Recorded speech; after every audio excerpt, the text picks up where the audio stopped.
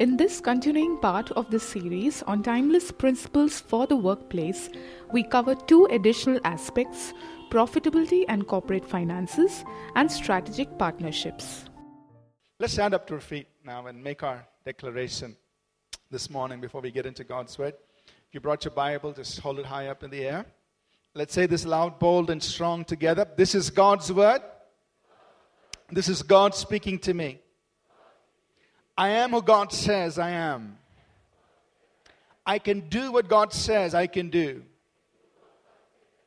I will become everything God has promised. I'm saved, healed, delivered, redeemed. I am blessed, victorious, prosperous, triumphant. I'm a minister of God, a servant of Christ, and a channel of His blessing to many people. I receive His word. I believe His word. And I live by His word. Christ is my master. And to Him I am in absolute surrender. In Jesus' name, amen. God bless you. You may be seated, please. This morning, we're going to cover two chapters. Chapter 11 and chapter 12 in this series on timeless principles for the workplace. And I just want to repeat two very important things that we've been repeating every Sunday for the benefit of those who might have joined us in the middle of the series that we're talking about. The first thing, just to remind us, is that although the workplace of Bible times differs from the workplace of today, the principles that God gave to His people during Bible times are still very relevant to us today, because truth does not change. Truth has no expiration date. Amen? And that's why we call them timeless principles. Although the workplace context is different. In those days, in Bible times, they worked on the fields, they took care of cattle and livestock, and some of them worked in palaces and fought battles. That was the workplace context of the Bible. The workplace of today is different. We work in corporate offices, large organizations, multinational companies. We travel here and there, use the internet and all kinds of things, which is totally foreign to Bible times. Yet whatever God spoke to His people back then still applies to us today. Those principles have not changed. So that's why when we go to the scripture and just bring out all of these principles, and we understand them and then say, this is how I'm going to live in our times. The second important truth I've been emphasizing all along in this series is that we walk in the principles of God so that we can dwell in the presence of God and experience the power of God. The principles, presence, and power, they're all connected. So I cannot say I want the presence of God, but I'll just live any which way I want to. No. I have to live by the principles of God. I have to follow His word and follow the instruction of His word. Like the Bible, the psalmist says, who can ascend into the hill of the Lord and who can dwell in His holy place? He who has clean hands and a pure heart. So I need to live by the principles of God in order to dwell in the presence of God and experience the power of God at work in my life. And I just wanted to remind us about that. This morning we'll cover chapter 11 and then chapter 12. Chapter 11 deals with the area of finance or profitability. And we all understand that every business has to make money. You need money to run the business. You need money to survive. You need money to expand. And so money is involved. And for many of us believers, we think money is a bad thing. But we need probably to change our understanding of money, finance, profitability, wealth creation, and look at it from a biblical perspective and get our heart right, get our heart in the right place as we go about handling money. So what does the scriptures teach us when it comes to profitability and finance, especially when you're talking about for-profit organizations? I'm on page 144. Here are four simple things and yet four important things that I want to bring to our attention. The first one is this, that God leads us into profitability. That God helps us become profitable. Whether you are an individual seeking to be successful, or whether you're leading an organization, you're responsible working in an organization, keep this truth in your heart that God is there to help you be profitable. Isaiah 48 verse 17, the Bible says, thus says the Lord your Redeemer, the Holy One of Israel, I am the Lord your God who teaches you to profit, who leads you by the way you should go. God says, I am the one who teaches you to profit. I'm here to help you profit. I'm here to show you how you can increase, how you can ascend, how you can make things better. Now in the Old Testament, in Deuteronomy 28, when God was speaking to his people, the verses we've quoted there, verse 8 and verses 11 to 13, speaking in their context, here's what God promises them. He says, the Lord your God will bless your work. He will fill your barns with grain. He will bless you in the land that he's giving you. He will give you many children, many cattle, and abundant crops in the land that he promised you. He will send rain in season. He will bless all the work of your hand. He will bless you in such a manner that you will lend to many nations and not borrow. Now, of course, it's in their context. And he's saying, look, I'm going to bless your land. I'm going to bless what you're doing. So essentially, he's going to bless you in your workplace, in what you do. Can God do the same things today? Yes or no? Yes. So it is God who leads us and teaches us, leads us into profitability. God empowers us. So therefore, what I want to impress on our hearts is having goals to be profitable is essential, is important. And as a believer, you don't have to feel guilty about that. And look, I'm trying to be really profitable. Hey, God promised he will lead you to be profitable. God empowers us to make wealth. Deuteronomy 8 and verse 18. Of course, God is speaking to his people in Bible times. That truth is relevant to us today. He says, remember the Lord your God. It is he who gives you power to get wealth, that he may establish his covenant that he swore to your fathers. In the old covenant, he says, God empowers you to make wealth. We are part of a new covenant. And the Bible says the new covenant is much better than the old. So how much more would this blessing be a part of our covenant with God? The power to make wealth, the ability for wealth creation is God-given. Amen? Many of us believers, we feel guilty about that. I'm a believer, don't talk about money, I'm very spiritual. But God gives us the power to make wealth. So in your business and whatever you're doing, you say, you look to God. Now, of course, all of this has to be kept in proper context. Prosperity and wealth is not our focus. Because we live in this world, and for practical reasons, we have to engage in business. And when you engage in business, you have to do it for it to be profitable. You have to do it to create wealth. And God is there to empower us to do that. But the Lord, Jesus, is always the center of our focus. Amen? So, sometimes you're listening to me and you're saying, okay, pastor's preaching the prosperity gospel and all that. Now, sometimes I get those emails. But I want you to understand that we know very clearly where our heart is. Our heart is set on Jesus Christ. Amen? We know we have to seek first his kingdom. There's no question about that. But the verse still continues, and all these things will be added to you. So don't leave out the second part of the verse. Amen?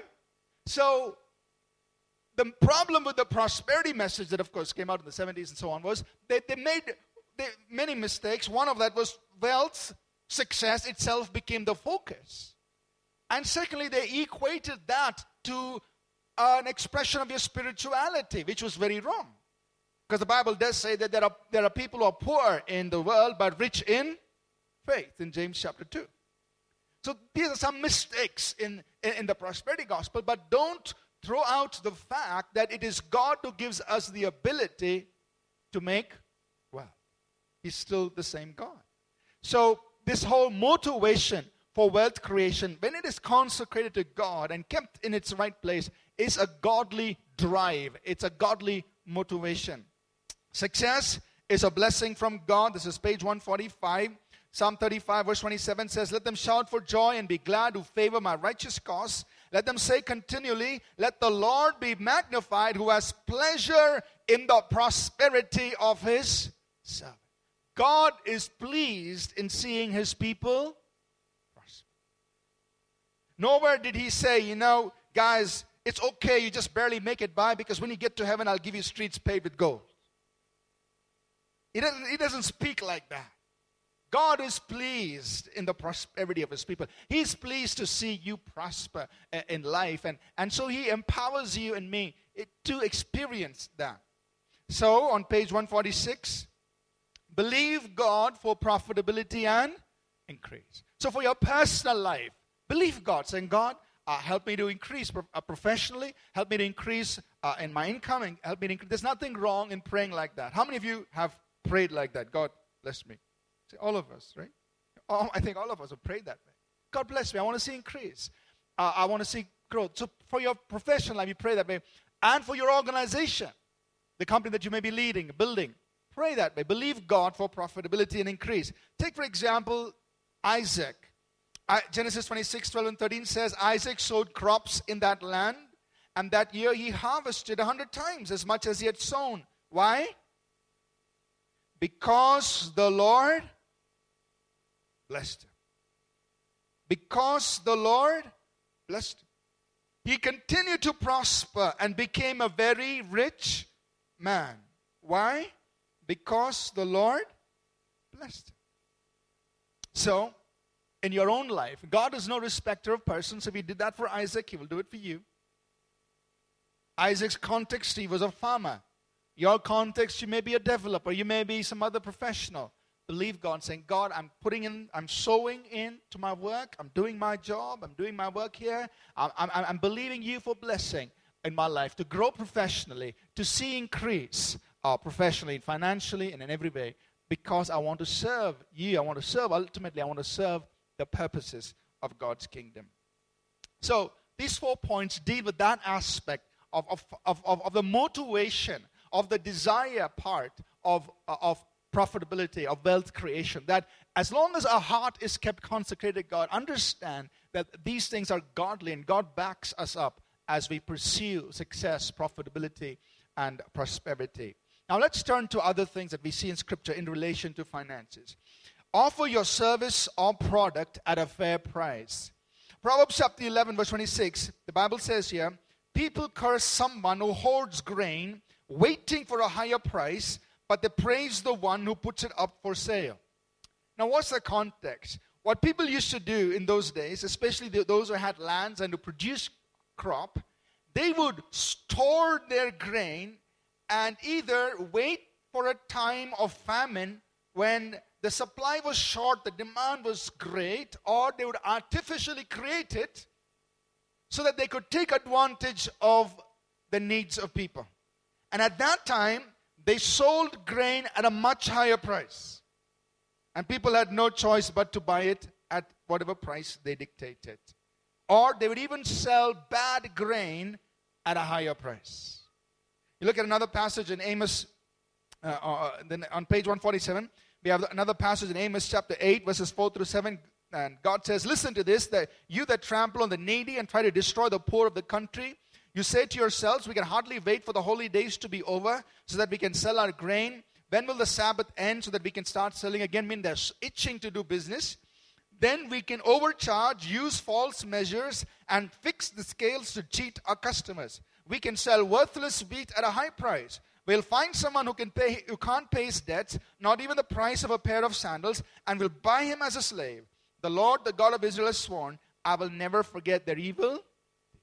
Now, these people were trying to exploit the needy situation. And so, what do we learn here? In our context, you and I may not be selling grain and doing those kinds of things, but the point is this. Offer your service and a product at a fair price where you do not exploit the situations of your customers. Are you with me so far? Right? We don't try to put them at a disadvantage and then take undue benefits out of their position. Don't cheat on product or pricing. Page 140 is in the bottom of page 147. Deuteronomy 25 verse 16. Dishonest weights and measures are an abomination to God, your God. All this corruption in business deals. Page 148. Leviticus 19, 35 and 36. Do not cheat anyone by using false measures of length, weight, or quantity. Use honest scales, honest weights, and honest measures. I am the Lord your God, and I brought you out of Egypt. We'll also read Proverbs 20, verse 10, the next passage there. Diverse weights and diverse measures, they are both alike an abomination to the Lord. So what's the context? Again, what people used to do in those days was they had diverse weights. So take, for example, we don't see too much of this these days, but maybe 10 years ago, when you went to the market to buy vegetables or something, they would have the scales, and they'll put 1 kg, and they measure it out for you. Maybe in some places they still do that. Now, what they had was they had 2 1 kg weights. They both looked like 1 kg, but one was heavier, the other was lighter. So, when he wanted to sell something, he would use the lighter 1 kg, so he sold less. When he wanted to buy something, he would use the heavier one, so he got more. So these were diverse weights. Now the person interacting in the transaction didn't know what was happening.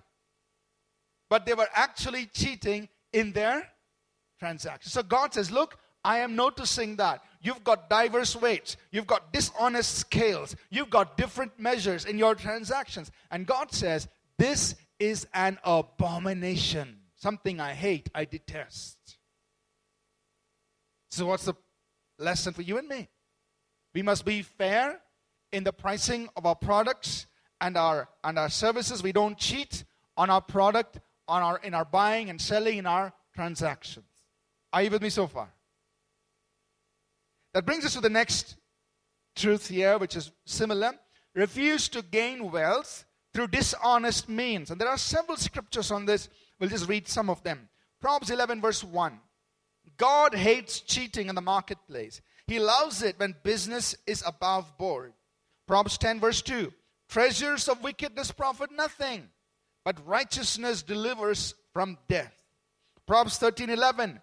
Wealth gained by dishonesty will be diminished, but he who gathers by labor will increase. And there are several scriptures where God is basically telling us, when you are working, when you're doing your business, be honest. Gain wealth honestly. Refuse to use dishonest methods to gain wealth. Amen?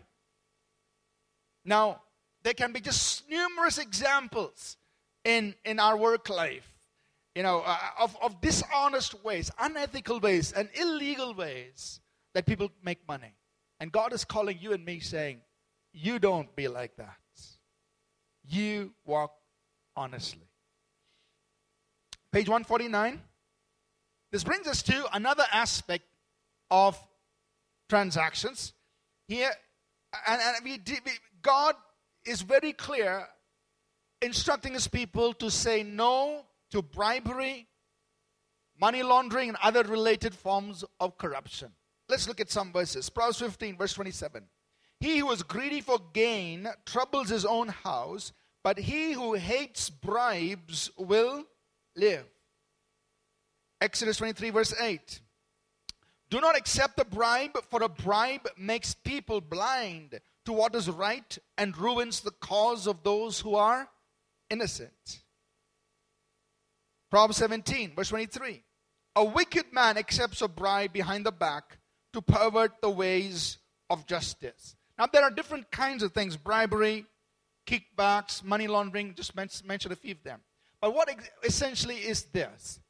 Bribery is if I attempt to give some money or something else, it could be in kind, or some favor that I attempt to do in order to get an undue advantage in the whole process of dealing in business dealings, then that is bribery. So I offer some money and I say, example, if you're dealing with contracts, and companies offered is accepting proposals, and you engage saying, look, you deal with the person who's signing off on the proposal. You give him money, saying, you approve mine, you select mine, and it gives you an undue advantage. You are bribing. You're engaging in corruption. You're bribing. That means you're giving some sort of a money, or it could be cash or kind or other favor, in getting a business dealing put in your favor, which is not done fairly for others involved. Now, we differentiate that from what organizations would normally do in terms of entertaining their vendors, partners, customers, or in giving discounts and so on. That's something they do across the board. You treat all vendors that way, or you treat all customers that way, or even you give a discount, you're giving it across to everybody and making it available. So that itself that's not a bribe. But when you're doing something that is getting favor and putting yourself in an advantageous position by influencing a person's decision, that's bribery. And kickback comes in that. But most of us understand how kickbacks work and all that. We're not going to get into those kinds of things. So God himself is there telling us very clearly that as believers, as his people, this is something we do not engage in. Amen? Yes, amen. That's not the way we transact. That's not the way we engage in business. Because why? It says it corrupts judgment. Right? The person is not able to judge fairly. He's not making a right decision. He's being influenced by what's being offered to him. So in your organizations, in areas of your responsibility, you have a clear principle. We do not engage in giving bribes. We do not engage in receiving bribes in the way we do our business. Now, I understand that it can be very difficult in several organizations, especially if you're in the sales side of things or in the procurement. A lot of these things do happen, and you're caught in the middle of those things. But that's where I encourage you and all of us to stand by God's word. And God says, if you honor me, I will honor you. I know it's not going to be easy, but you stand by it. Amen?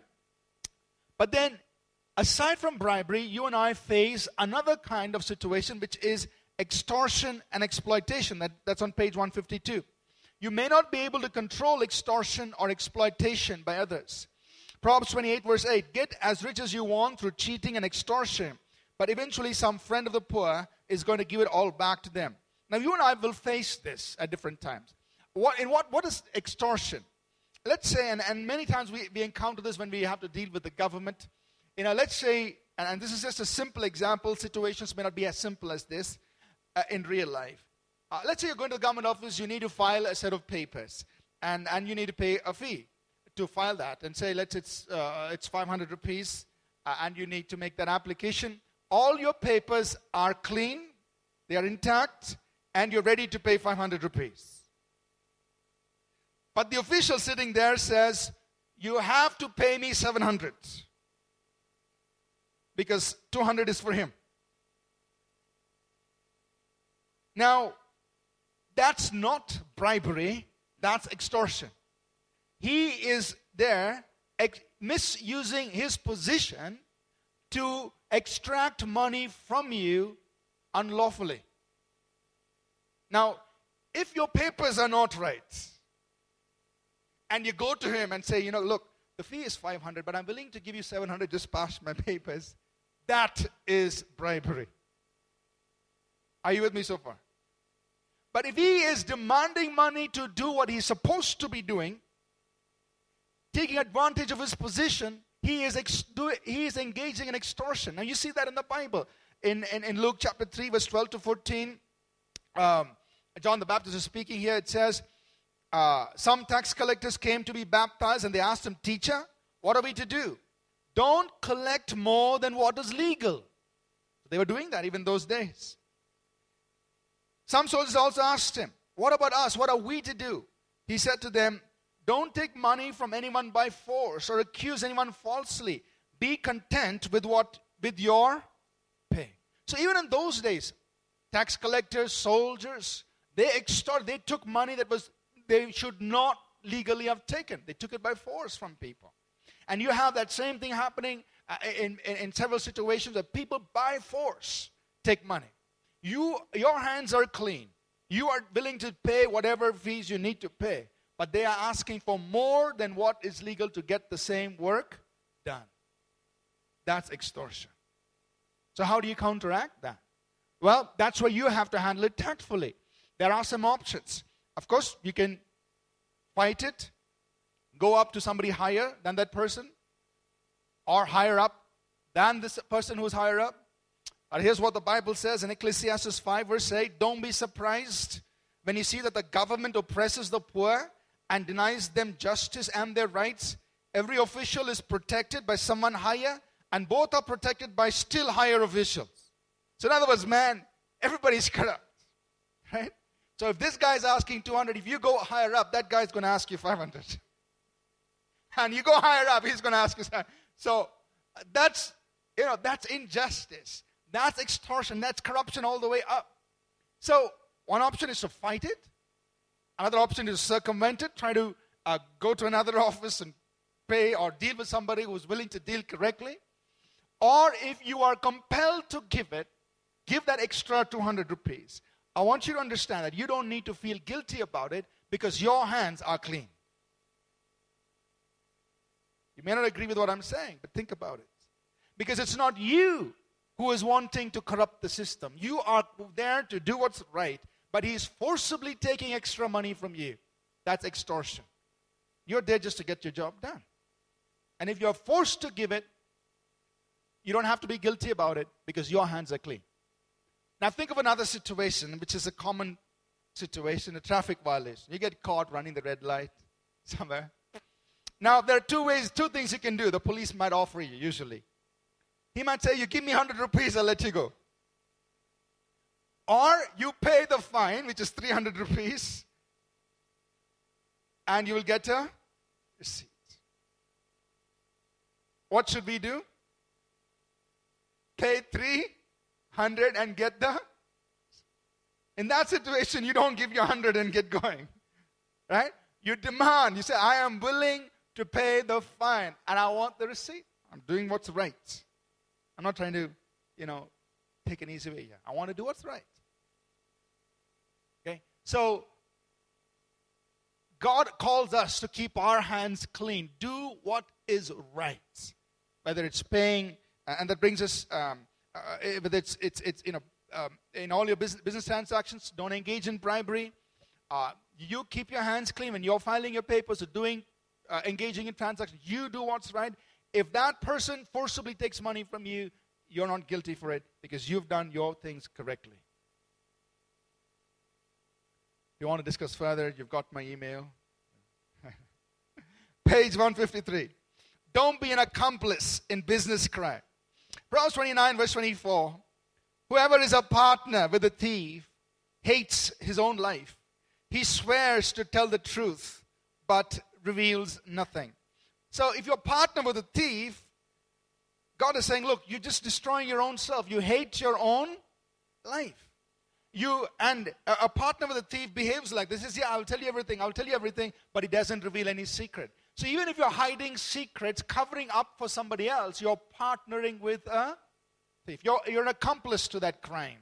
And if you're an accomplice to that crime, you're going to destroy your own life. So be careful when you're engaging in business, when you have people that you're working with, especially in business, many things are done through other vendors.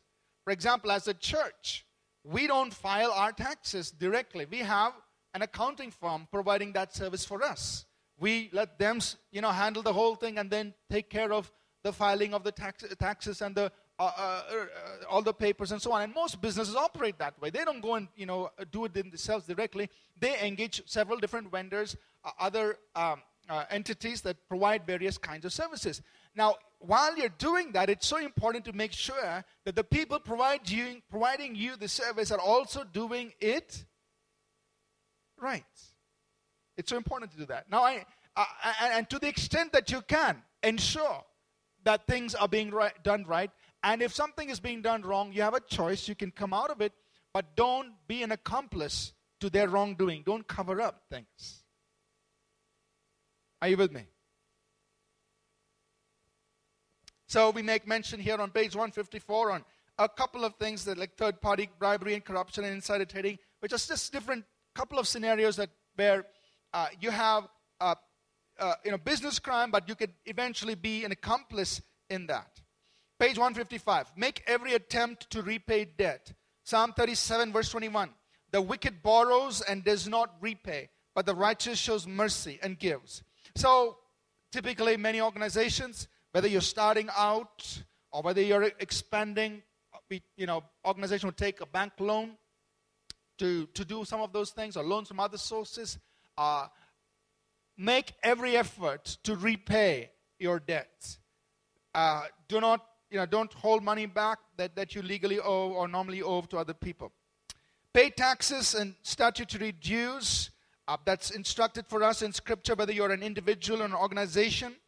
We must be submitted to authorities, the governmental authorities, pay our taxes, pay them on time, pay what's due.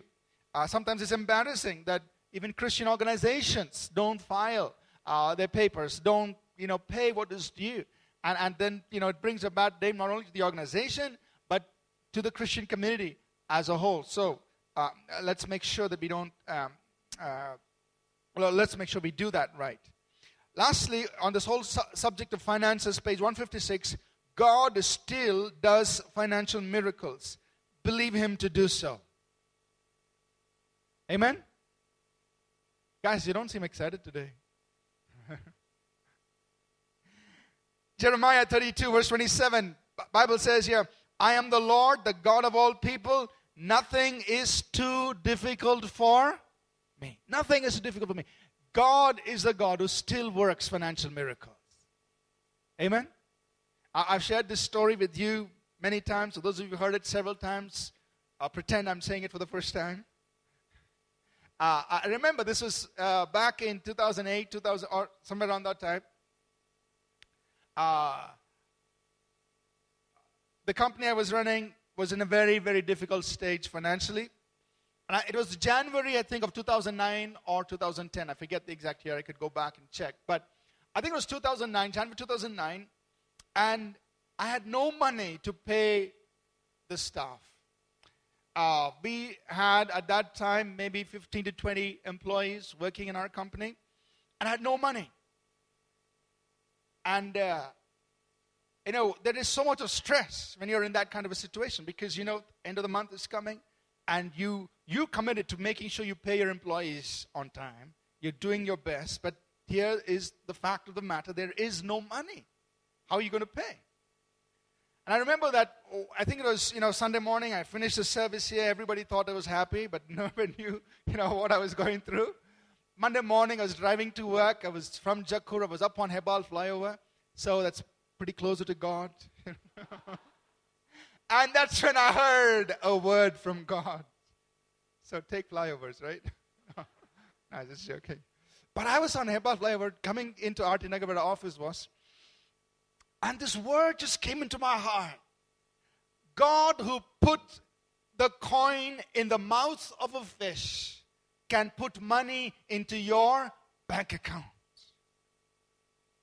Now, if I process that in my mind, I would say, that's crazy. What are you talking about? Money in fish is okay, but how can money come in a bank account?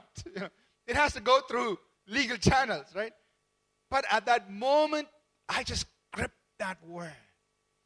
And I made that declaration. I said, I serve the God who put money in the mouth of a fish, and the God who put money in the mouth of a fish will put money into my bank account. And I declared that. And that's based on Matthew 17. I go to the office that morning, Monday, checking my emails, and I get an email from a company that we had worked. The last time we had actually worked and done a project for them was 2 years before. Okay, so it's been 2 years since we actually worked on a project. But that particular project, we had actually recruited about 21 people for that work, and it didn't take off. It was canceled. And so we lost a lot of money on that work. And so here was this email 2 years later. And he said, You remember that project that we were supposed to do, but we didn't go on? How much money did you lose on that project? Now, nobody does that normally, but it happened that day. So I said, okay, I'll calculate and I'll come back to you. And I went and did my calculation. I said, in my estimate at this time, I think we could have made $80,000 just in that phase of work.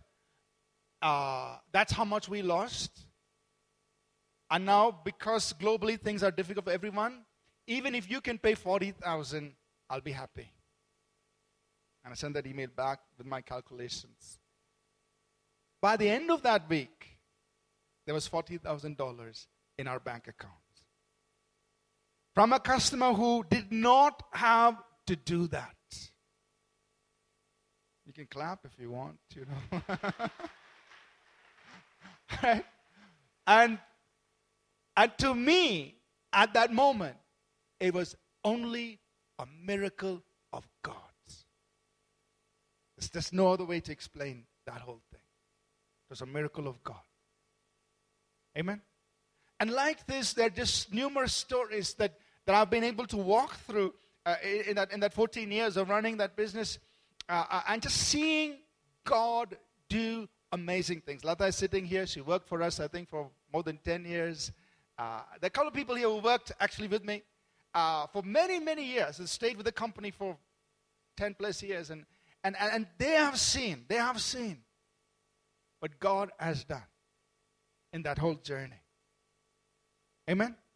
So God still works financial miracles. Small miracles, big miracles.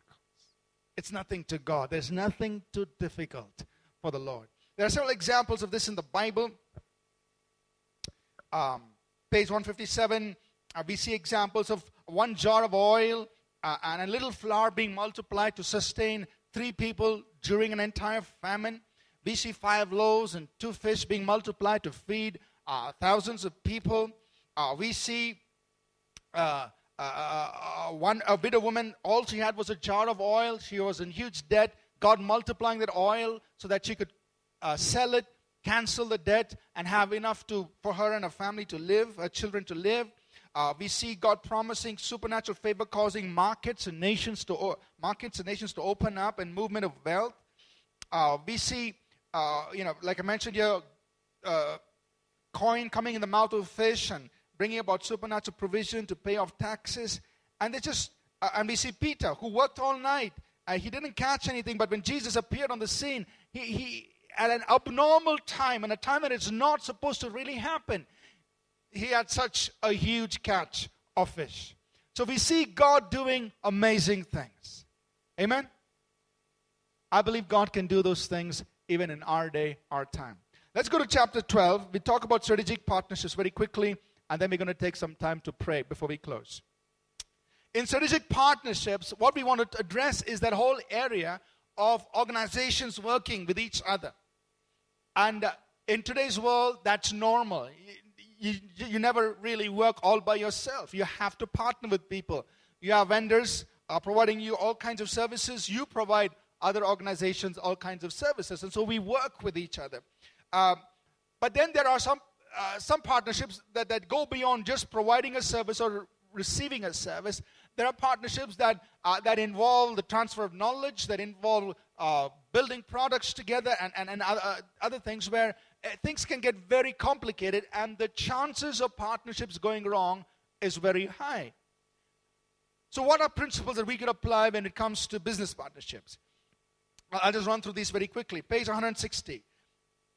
An ox and a donkey cannot plow together. Did you know that? Deuteronomy chapter 22 verse 10. God tells his people, don't plow with an ox and a donkey yoked together. So now it's in their work context. They're doing work. Don't plow with the ox and a donkey together. How do you translate that to you and me today in our world? What does it mean? Now, ox and a donkey were both animals of labor. They both can provide some sort of a labor. But they are very incompatible. The ox is big, donkey is small. The ox is really strong, donkey not very strong.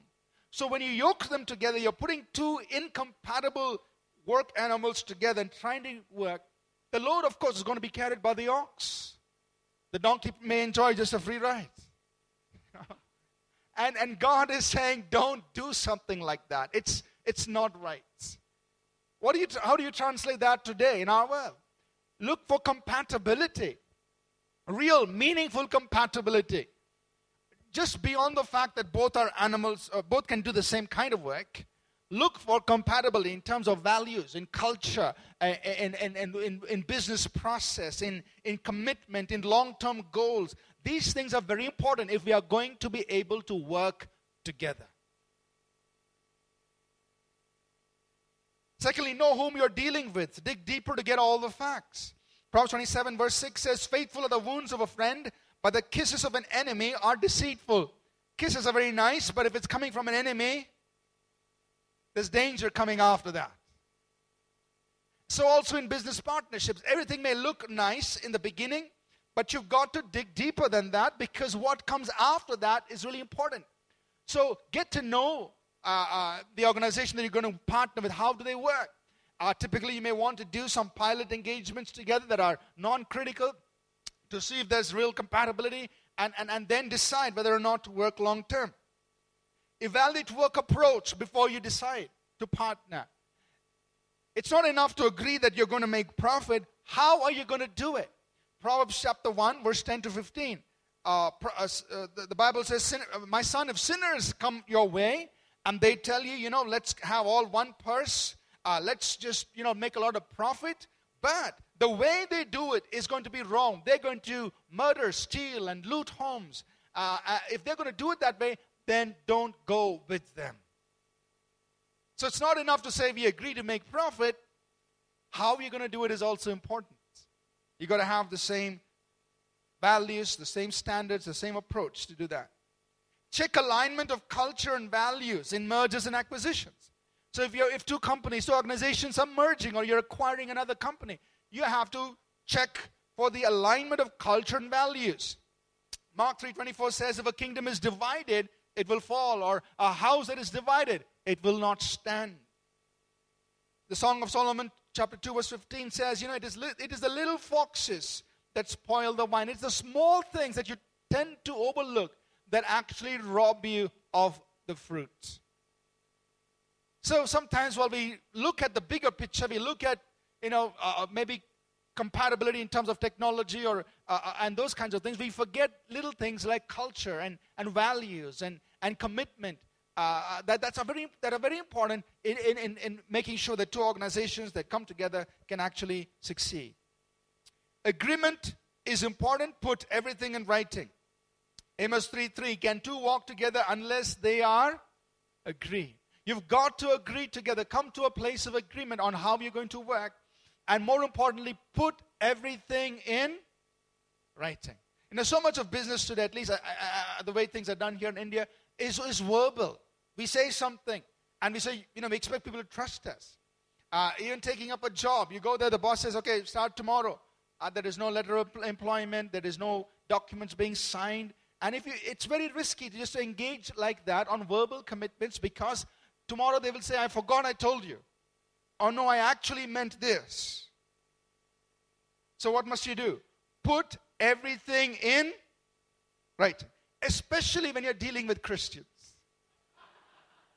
or Christian organizations.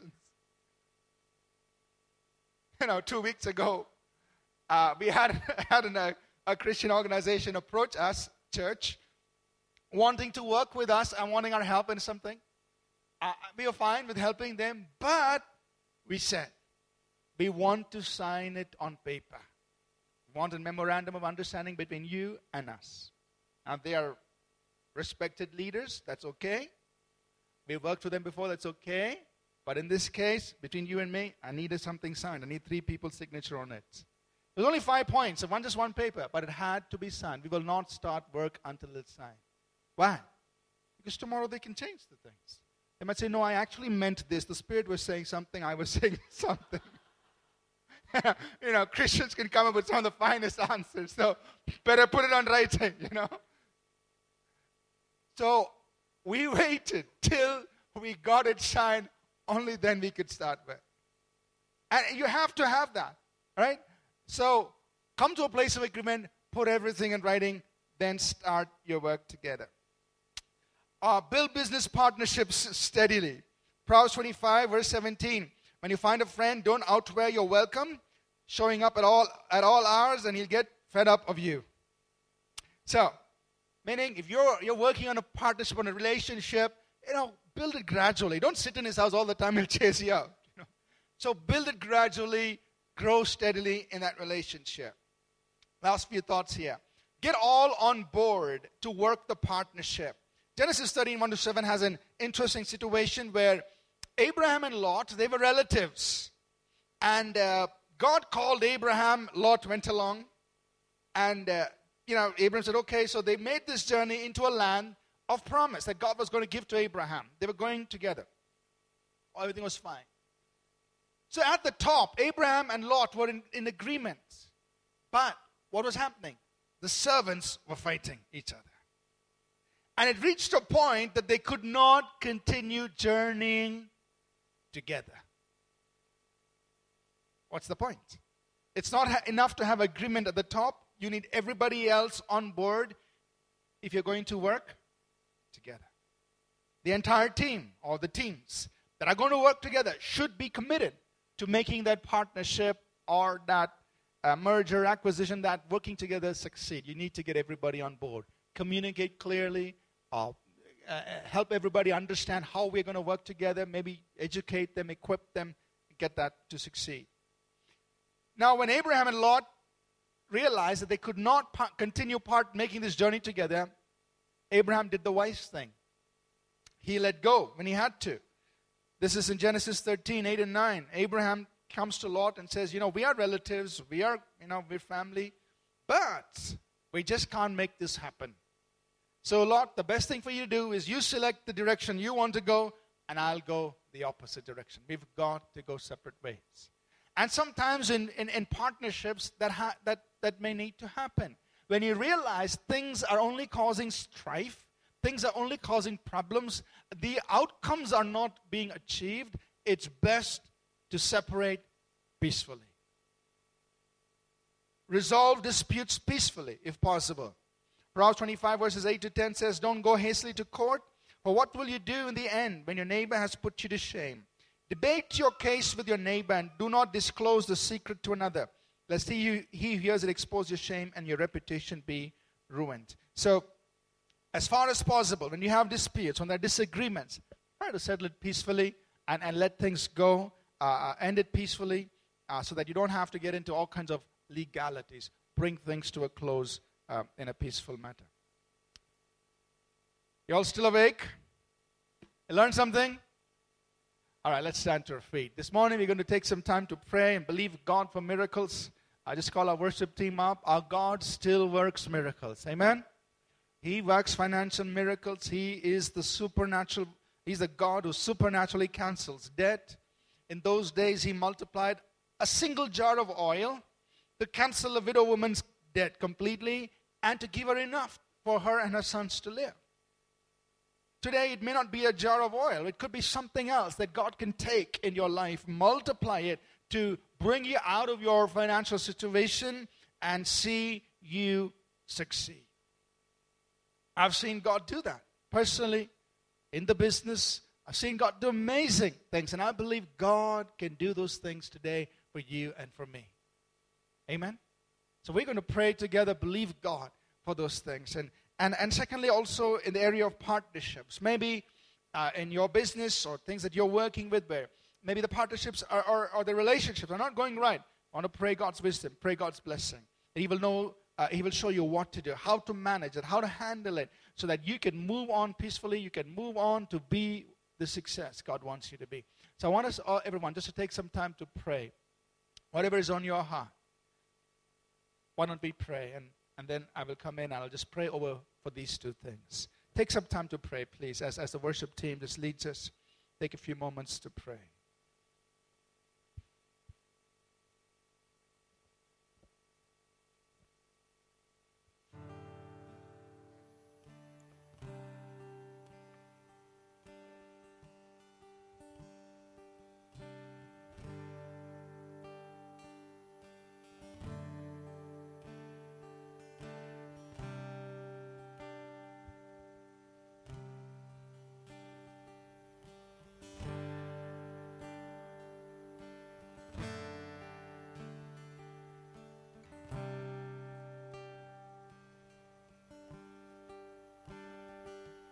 Oh Lord, you are my God,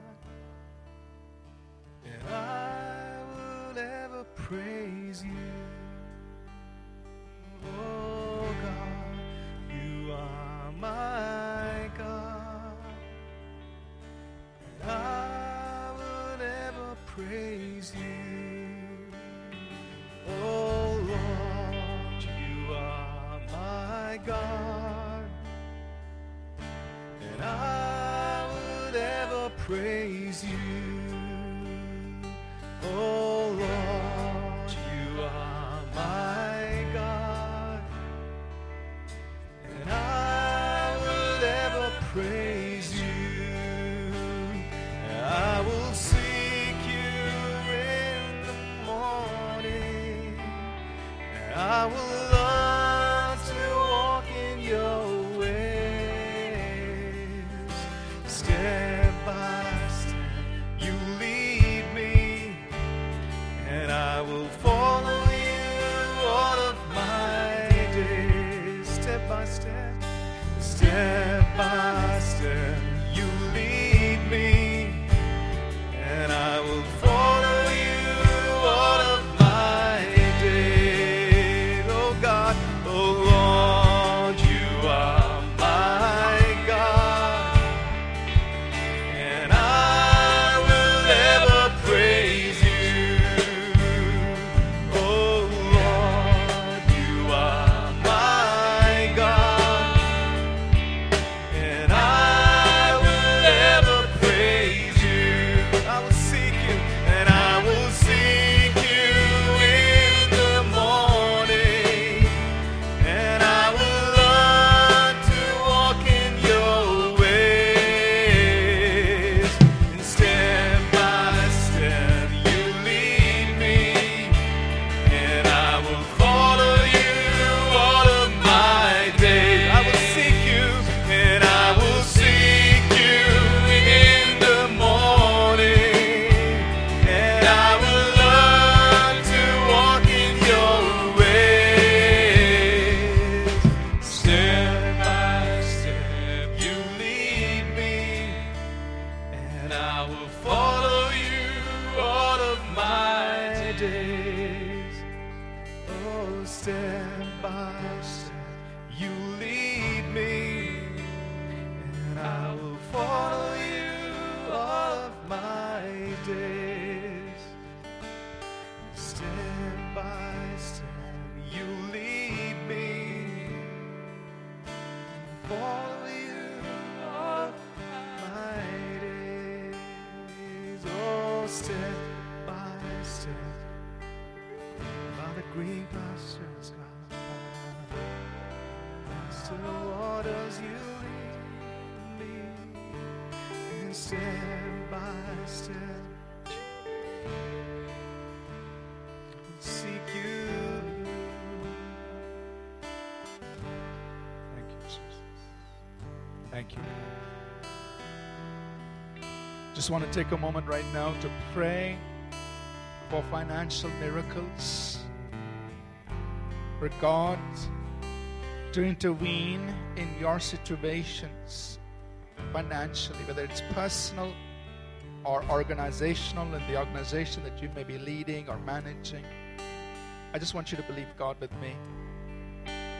Pray right now over that need, over that area of your life. And if you are in a situation like that, then I want you to pray. I'm just going to pray a gentle prayer, but I believe God will release miracles. I believe the God of the Bible is real. The God of the Bible is our Heavenly Father. The God of the Bible cares about our circumstances, our situations. He cares about what's there in the bank account. He cares about those financial needs. He is real. Heavenly Father, in the name of Jesus, right now, Father, I pray for people here who may be in financial difficulties. God, whether it's for themselves, for their own homes and families, or God, whether it's for their organization that they're working or leading or managing. Father, in the name of Jesus, I pray that the miracles that we see in the Bible will happen in their lives once again, in Jesus' name. Just as Jesus walked to Peter, who had toiled all night but he had caught nothing, Lord. But at one word from Jesus, when he launched out into the deep and threw his net, he caught an amazing catch of fish. I release that supernatural work power of God that brings miracles, that financial miracles, that brings increase, that brings multiplication, that cancels debt. I release those miracles of God in the name of Jesus. Receive it in Jesus' name. Receive it. Father God, I pray that barrenness will be broken off of businesses, and there will be growth, there will be increase, there will be multiplication in Jesus' name. And God, even as you said in your word that the wealth of the sinner is laid up for the righteous, I pray that there will be that kind of a movement of wealth into the hands of the righteous in this place.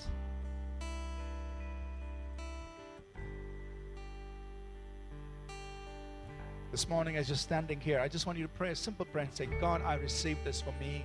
I receive it for my business, whatever that area of need is. You pray a simple prayer. Say, God, I receive this. I'm expecting a miracle, God. The cancellation of my debt, or to see increase, or to see multiplication, or to see a business opportunity open up, or an area of business to open up, or a market to open up. You pray. You say, God, I receive this. Father, we release miracles in this place. Holy Spirit, you do this, Lord.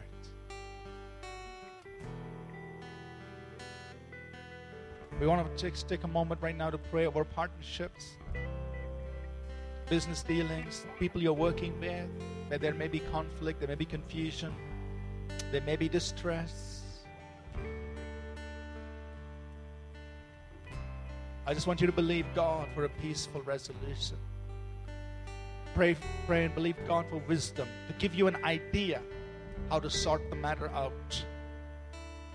Father, even now in the name of Jesus, for the ones here, God, who may need your hand upon partnerships, business partnerships, or people that they're working with, where there is confusion, where there is disagreements, where there is, oh God, a lack of progress. Father, we pray your hand will come upon it, God, and that there will be, oh Lord, a solution to what is happening in those partnerships. The wisdom of God will flow, that you will give them ideas how to resolve things and move forward. We ask for your interventions, oh God, and we thank you for doing this. I just want you to pray, if you're in that situation, I just want you to pray in simple prayer and say, God, I receive this. I receive this, God. Thank you, God. Thank you. We thank you, Lord.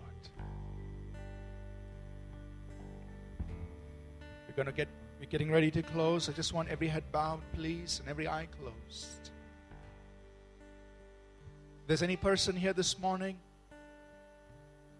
you're not a believer in Jesus Christ, but you came here just to listen, to hear, to experience, and you feel something in your heart that says, I want to believe in Jesus Christ. The message of the Bible is very simple. The Bible says that we're all sinners. We are separated from God because of the wrong we've done. But God loves us so much that He came into this world, Jesus Christ. He died for our sins on the cross. He was buried, He rose up again, and He's alive today. Our sins are taking us to hell, but Jesus paid the price for our sins so that we could be forgiven. Anyone who believes in Him will be forgiven, the Bible says. The result of sin is death, but the free gift of God is eternal life through Jesus Christ. God is giving you and me a free gift. It's eternal life, life with Him, His kind of life that comes to us through Jesus Christ. This morning, if you would like to believe in Jesus, to receive this eternal life, to receive this forgiveness of sins, I want to help you do that. Just to lead you in a simple prayer. And you could pray with me right now. To say this with me. Lord Jesus, I ask you to forgive my sins. Come into my life. Give me eternal life. And help me to follow you the rest of my life. And I pray this in Jesus' name. Amen. Amen. God bless you. Let's get ready to close. The grace of our Lord Jesus Christ, the love of God our Father, and the sweet fellowship of His Holy Spirit be with each one of us today and always. In Jesus' name. Amen. God bless you all. Thank you so much for being here. Have a great Sunday and see you again. Thank you. We are currently doing a series on timeless principles for the workplace, and we have a brand new publication with the same name. We trust that this message was a blessing to you. We'd love to hear from you. You can email us at contact@apcwo.org. Also, visit our website www.apcwo.org for additional resources. Thank you for listening, and God bless you.